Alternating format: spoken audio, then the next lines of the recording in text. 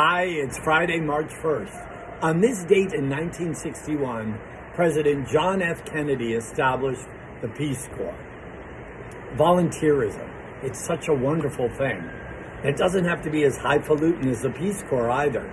You could volunteer at a local animal shelter, a soup kitchen, read to kids at the library, take on a position at your place of worship. What can you do this month as a volunteer? And I'll tell you something. Not only will you do something for other people who will appreciate you, you will do the most for yourself.